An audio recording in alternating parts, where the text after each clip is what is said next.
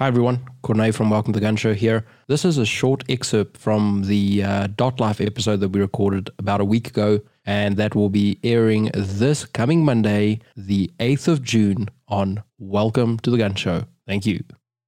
So, it's kind of long story short, the TLDR version. Dots have a lot of advantages. They do require a little bit of effort to maximize those advantages. If you want to mess around with dots, easiest thing for starters is if you know someone with a dot pistol, ask them if you can shoot it. If you want to jump into it yourself, get a quality dot. Spend some time with it. And my general advice is also don't shoot 100 rounds and go, "Ooh, this is weird or different or difficult," and take it off and go back to your old sights. Spend a couple of thousand rounds, spend some time dry fire, spend some time getting to know it and getting the advantages and seeing the benefits.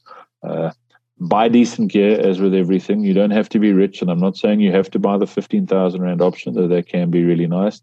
But also, sometimes saving 500 Rand isn't worth it. Do a bit of research. Look at, I can recommend a couple of things at the moment, but that can change. And even with a good one, you might get a failure. If you get a Trijicon, if you get a Holosun, weirdly enough, they work really well. If you get a lot of guys are big fans of the Vortexes. I've had some good results with the Delta Points, the Leopolds. I've also broken everything. But get a good quality dot. Spend some time learning how it works. Spend some time dry firing it, and I'm pretty sure that you'll be a convert pretty quickly.